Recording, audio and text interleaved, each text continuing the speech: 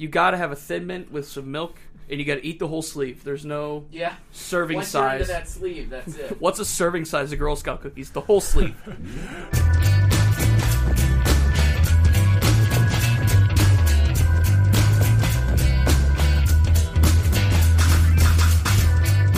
Happy New Year, everybody. This is episode 11 of Glass City Game Time, one of America's great sports podcasts, brought to you by The Blade.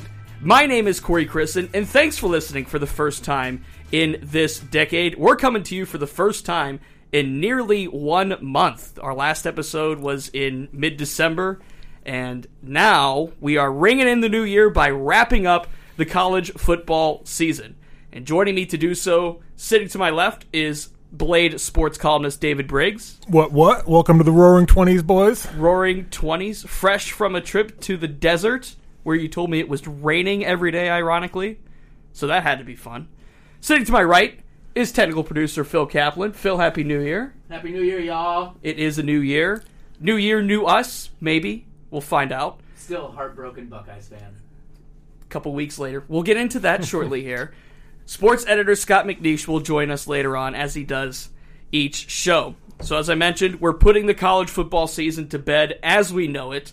Ohio State and Michigan both bounced from their respective bowl games. Ohio State bounced from the college football playoff by Clemson, 29-23. Phil, sorry. We know what happened. Ohio State up 16-0. It did not go well from there.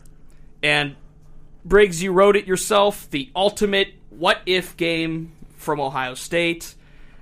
They kick 3 field goals within Clemson's red zone in the first half. They're up 16-0. You think, okay, it's a 2.5 score lead. Things are fine. Well, things were not fine. So, just the general takeaways I think we could start with as a safety net. Yeah. From your experience and from what you saw in Glendale. I still can't believe Ohio State lost with how forcefully they came out and just completely dominated the game in every way for that first 20 minutes. You look at the first, I think they had 300 yards before Clemson had 100. Again, as you alluded to, as you said, the missed opportunities more than anything was the inability to bury them early. They could have gone up, 28-0 at best, but even if you get 2 touchdowns or even 3, you're up 22-25-0. Or 24-0, and you've probably put the nail in the coffin. On top of that, more so than that, I can't believe from the emails and the Twitter and even poking on the message boards just to see what's going on with the kind of the emotions of the fan base. I can't believe how many fans think that the fix was in and that ESPN is pulling the strings. I can see Phil over there looking at me saying, yeah, ESPN's rigging this thing. I know they are.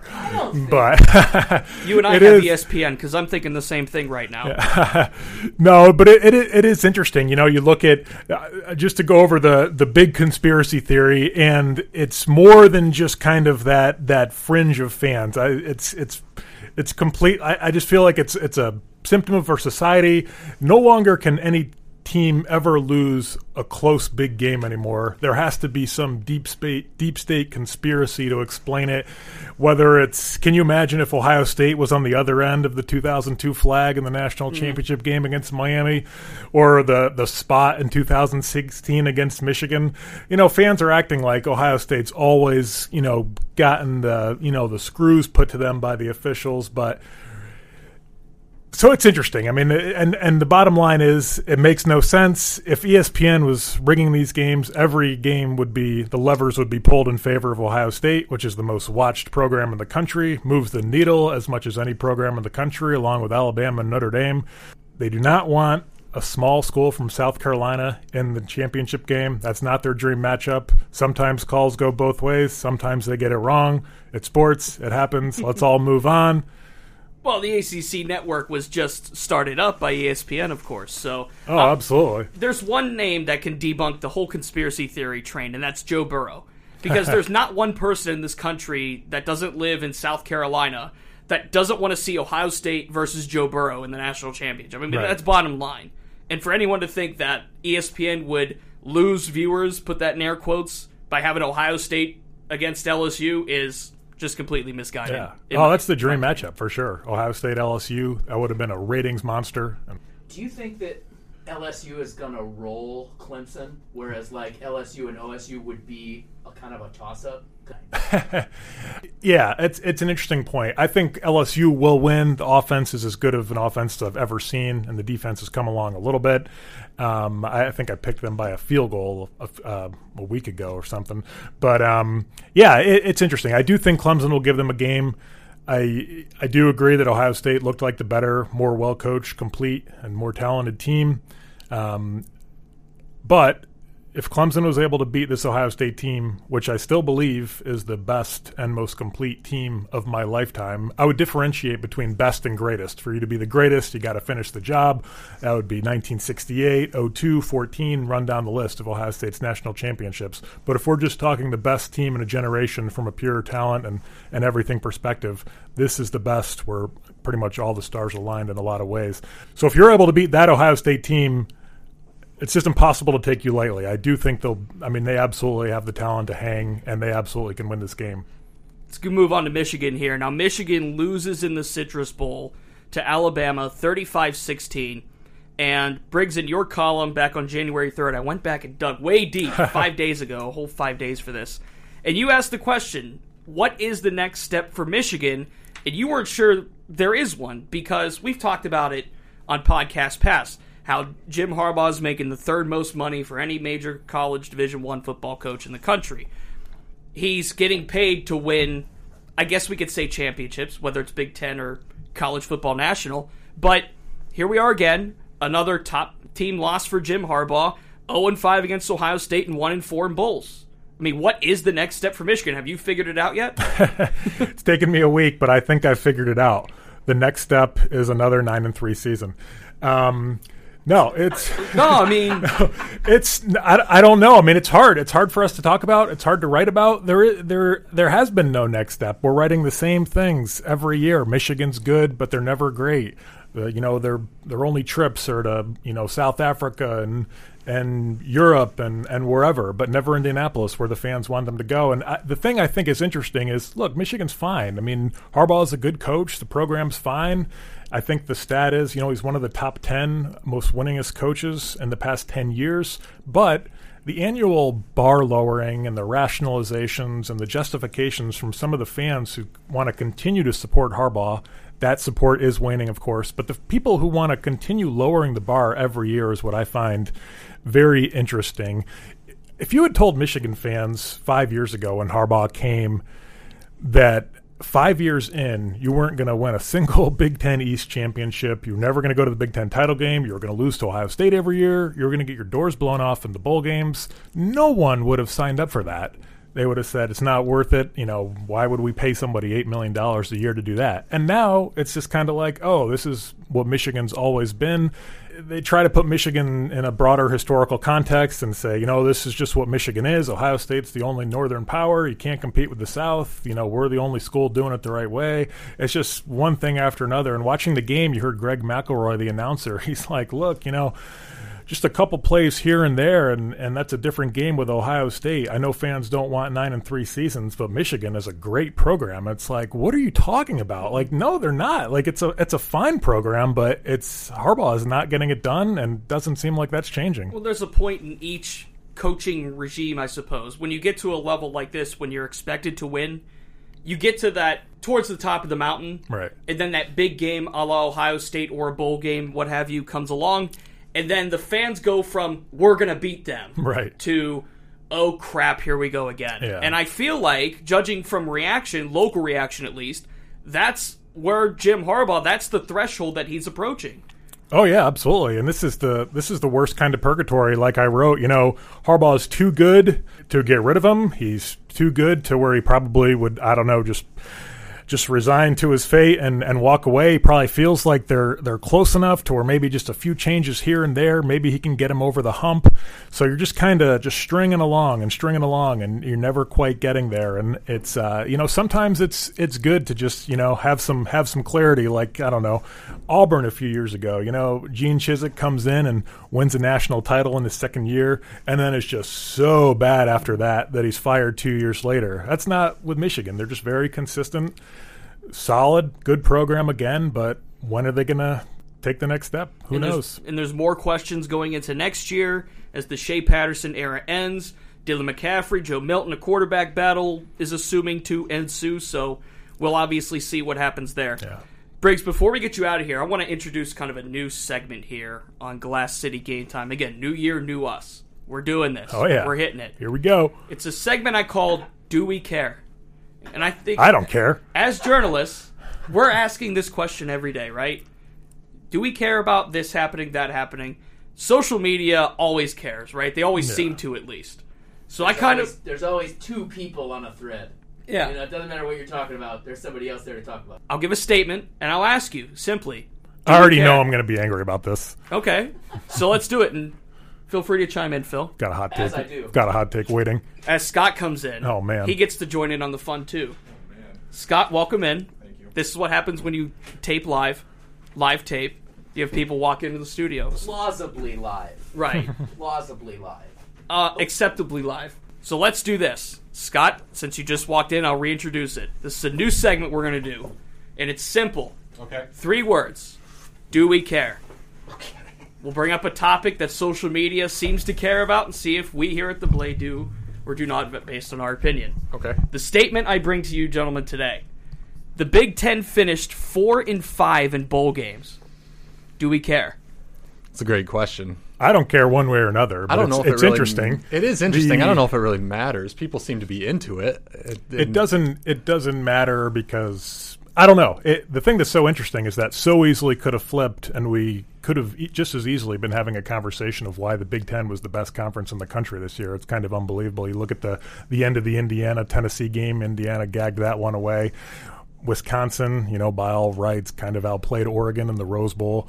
That's one they'll be kicking themselves for a while. And just like we were talking about with Ohio State and Clemson, I think Ohio State, for as devastating as that loss was for them and kind of hanging over them as an all-time what-if, I think a lot of people neutral observers would say Ohio State was at the least the equals of the defending national champion. So that could have easily been a 7-2 record with a couple plays here and there. I hate saying that. What happened, but I think Ohio State proved it was as good of a league as any in the country this year. Every year, I think that argument changes. The SEC is the best. The Big Right. 12 is the best. The Big 10. But them Never finish... the Pac-10. Never the Pac-12. Never the Pac-12. West Coast bias. East Coast bias. But 4-5 in bowl games when you have Ohio State supposedly one of the best teams in the country, if not the best team in the country, and then you get Michigan playing Alabama saying, this is it, we're going to get over the hump, and then it doesn't happen. 4-5, and the conversation continues into SEC is the superior and all that. So that's why I posed the question. Because fine, I'm social angry. media is revolving it. See, I got you fired up. So apparently, we do care. I think it matters who the Big Ten played. I think you have to look at the individual matchups. If they beat a MAC team in the whatever the Motor City Bowl is called now, Yeah. what is it, the Quick Lane Bowl? Yeah. I think that is a little deceiving. Plus, now with essentially 3 games only mattering, there's a lot of players who are skipping bowl games for the draft, or maybe like Alabama for the first half against Michigan and really didn't care. I think it's a little deceiving regardless of whether it's a good record or a bad record.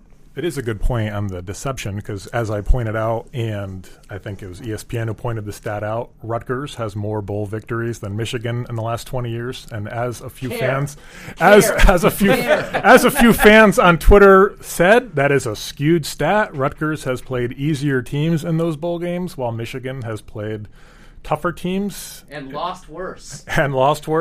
So that's where we're at here. Do we care? The Irishman, yes or no? Rate it 4 out of 5 stars. Where are 4. we at here? 4? I'm at a 4. You're at a 4? It takes so long to watch it, though. I'm at a 4. Yeah, you have to. I think Phil mentioned it. You have to watch it in segments. You have to like 2 movies it almost. Briggsy, thanks for your time. Thank you, guys. We'll talk to you soon. Stay tuned, those of you listening. We're going to take a few seconds here, and then we'll be joined for a private segment with our sports editor, Scott McNeish. And we'll play a little game called Likes and Dislikes with a couple of Ohio State and Michigan topics. It's going to be exciting. Again, new year, new us. We're doing this on Glass City Game Time.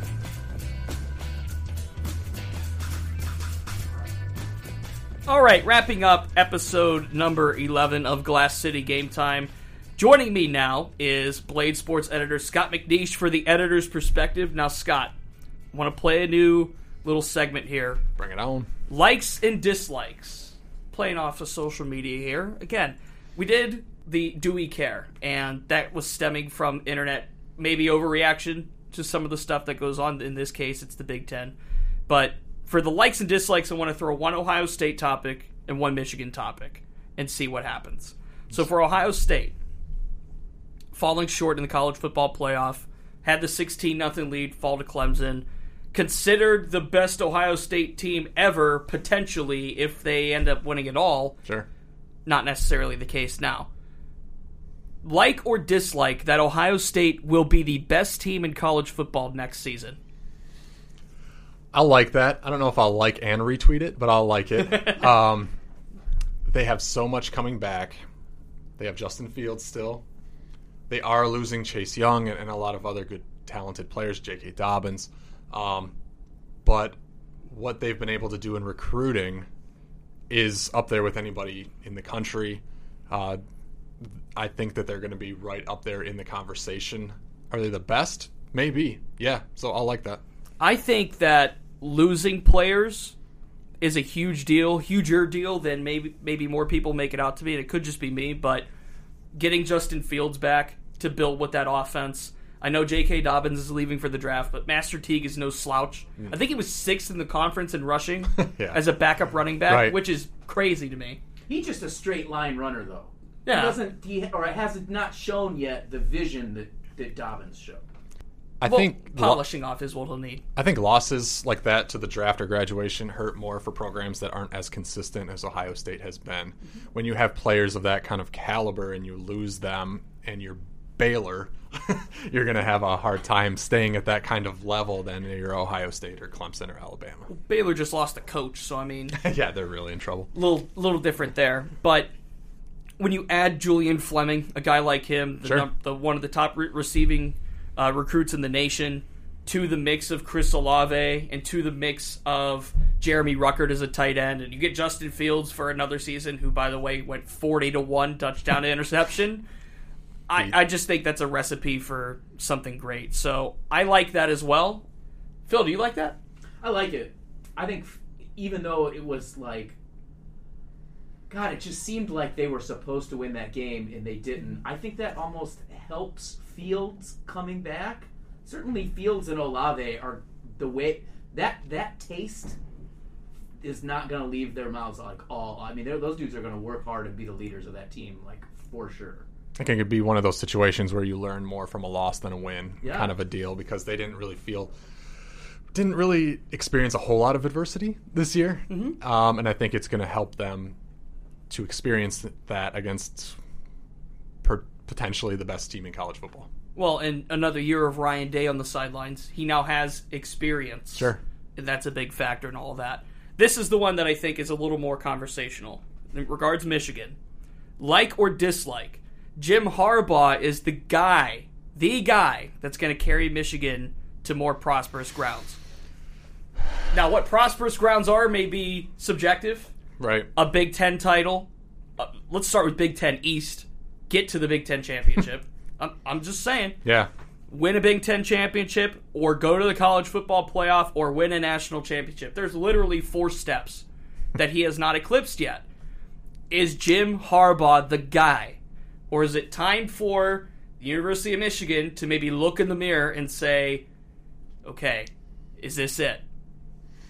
That is a fascinating question, and I'm going to like it, and here's why. I'm going to like it because I think he's going to have to be the guy, because I don't think he's going to leave. I think his stock has tumbled so much that it's not a situation where maybe a couple years ago we say, all right, Jim Harbaugh's going to come in, he's going to be the savior, he's going to go back to the NFL. I don't think that's the case anymore. I don't think he's going to leave, and I don't think Michigan's going to fire him. So I think I'm going to like this.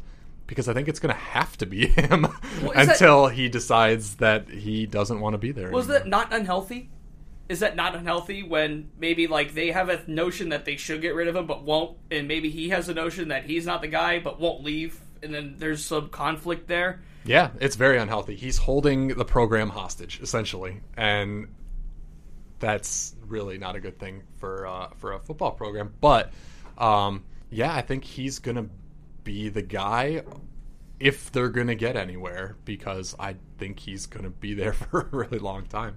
It's not like he doesn't have the chances because he's consistently pulling in top-tier recruiting classes. Sure. He's not pulling, mid-level, no offense to anybody listening, but MAC levels. Yeah. Right? Right. I mean, he is nearing the cream of the crop in terms of recruiting classes. Second in the Big Ten, of course, to Ohio State, and what have you across the country. But the proof is kind of in the pudding. 0-5 against Ohio State, 1-4 in bowl games. Just got smacked by Alabama after leading at halftime.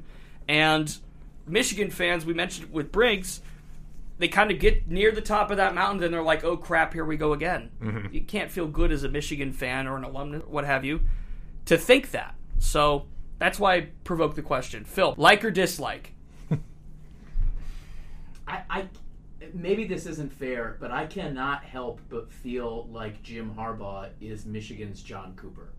And that he brought that program out of its actual nadir, with Brady and Rich Rodriguez, and so it's better than that. But he's shown he's not gonna beat. If everything's equal, he's gonna lose to Ohio State. If everything's equal, he's gonna lose his bowl game. But he's brought that program out of the oh crap, we're losing to Appalachian State area. They almost lost to Army. No, I understand that, but Army turned out to be okay. Yeah. But I think I can't remember the circumstances where Ohio State transitioned from John Cooper to Jim Tressel. I don't remember how that. I don't remember if Tressel became available. I don't remember if Ohio State fired Cooper and sought Tressel. Well, Tressel took Youngstown State to 4 national championships. I remember that. And then I was too young for this, so I have to dig back You're into from my Youngstown. archives. Yeah, I have to you dig grew back up into on this foundation. That's what I'm saying. I have to dig back into my hometown archives. That's funny. I believe that Ohio State sought out Tressel for that. I think that Michigan is going to end up sticking with Harbaugh until somebody emerges who is better, and they need. And as an Ohio State fan, I don't want them to do this, but they need some guy in a sweater vest, right, who comes in and says, in 362 days, we're going to beat the Buckeyes. And that's his only goal. Because Harbaugh has balanced the ship now. But I don't think he's gonna take it to where the program ultimately wants to be. I think Harbaugh's basically at his ceiling. For me, it's all about a quarterback. And you hear some fans say, they're only a quarterback away. If he develops an elite quarterback that can light it up, you're talking about a completely different viewpoint from Michigan football, because you have a defense that can hang in against most teams. But he has not been able to do that, and that was supposed to be his claim to fame coming in, and it makes you wonder, maybe he got lucky with Andrew Luck, pun intended, and he wasn't the one who built Andrew Luck, as everyone seemed to think before he got to Ann Arbor. So they really need to figure that out, because Shea Patterson did not get better when he got here. Yeah, you can like that. And it maybe Milton's the guy, but man, they don't have the top-notch recruits at quarterback that you would expect with him, and I think that has a lot to do with it. I don't think they're a quarterback away from beating Alabama, but I think they could be more along the lines in that conversation if they had somebody at that position that everyone expected when Jim Harbaugh was hired. Well, in terms of quarterbacks, you would have to think this would be it. Dylan McCaffrey, Joe Milton, both Harbaugh recruited guys, right? You would think that the guy that's the quote-unquote, I hate using this, quarterback guru, would bring in these two guys and has the ability to figure it out and finally carry them into those prosperous grounds. So we're kind of on the fence on a lot of stuff here with Jim Harbaugh and with Michigan, but it's evident that he's got the keys to the car and they're going to let him drive it until it runs out of gas. Right. So yeah, back to your original question. I'll like it, but it's because I think he's going to be there and he's not going anywhere, and they're not going to get rid of him, so it's going to have to be him. Scott, any final thought before we get out of here? I'm excited about 2020 on Glass City Game Time. We're going to try to bring you guys some fun stuff that you can't get anywhere else. We're coming at you with walleye hockey, Mud Hens baseball, Indians baseball, Tigers baseball this year, high school athletics when March stuff happens. We're coming at you with a lot of stuff this year, and I'm excited too. Phil, any final thought? I'm happy for 2020. Happy New Year, y'all. I'm working on a Browns Insider segment. Yes.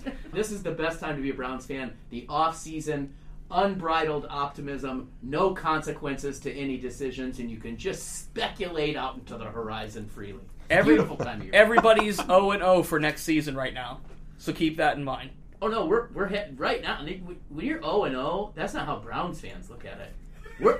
We're getting ready. We're gearing up for the big game. We're gonna make a run for the Super Bowl. We're gonna draft great. We're gonna get the right GM. We're gonna get the right coach. This is gonna be our year. Is this peak optimism? Yep. There you go. Yep. That's it. Peak optimism is actually probably the night before the draft. Because as soon as you get to the draft, you start to get to reality. And then you get to OTAs, a little more reality, preseason, more reality, and then the first game of the season, then it's the worst time to be a Browns fan. Oh, but we're a ways away from that now, aren't we? Yep. Those of you listening in, please, don't forget, you can find us on ToledoBlade.com, on Blade News Slide, and on iTunes, Spotify, Google Play, basically wherever podcasts are found. You can search Glass City Game Time, and you will find us. So, for David Briggs, for Scott McNeish, and for Phil Kaplan, my name is Corey Christen. We'll talk to you next week.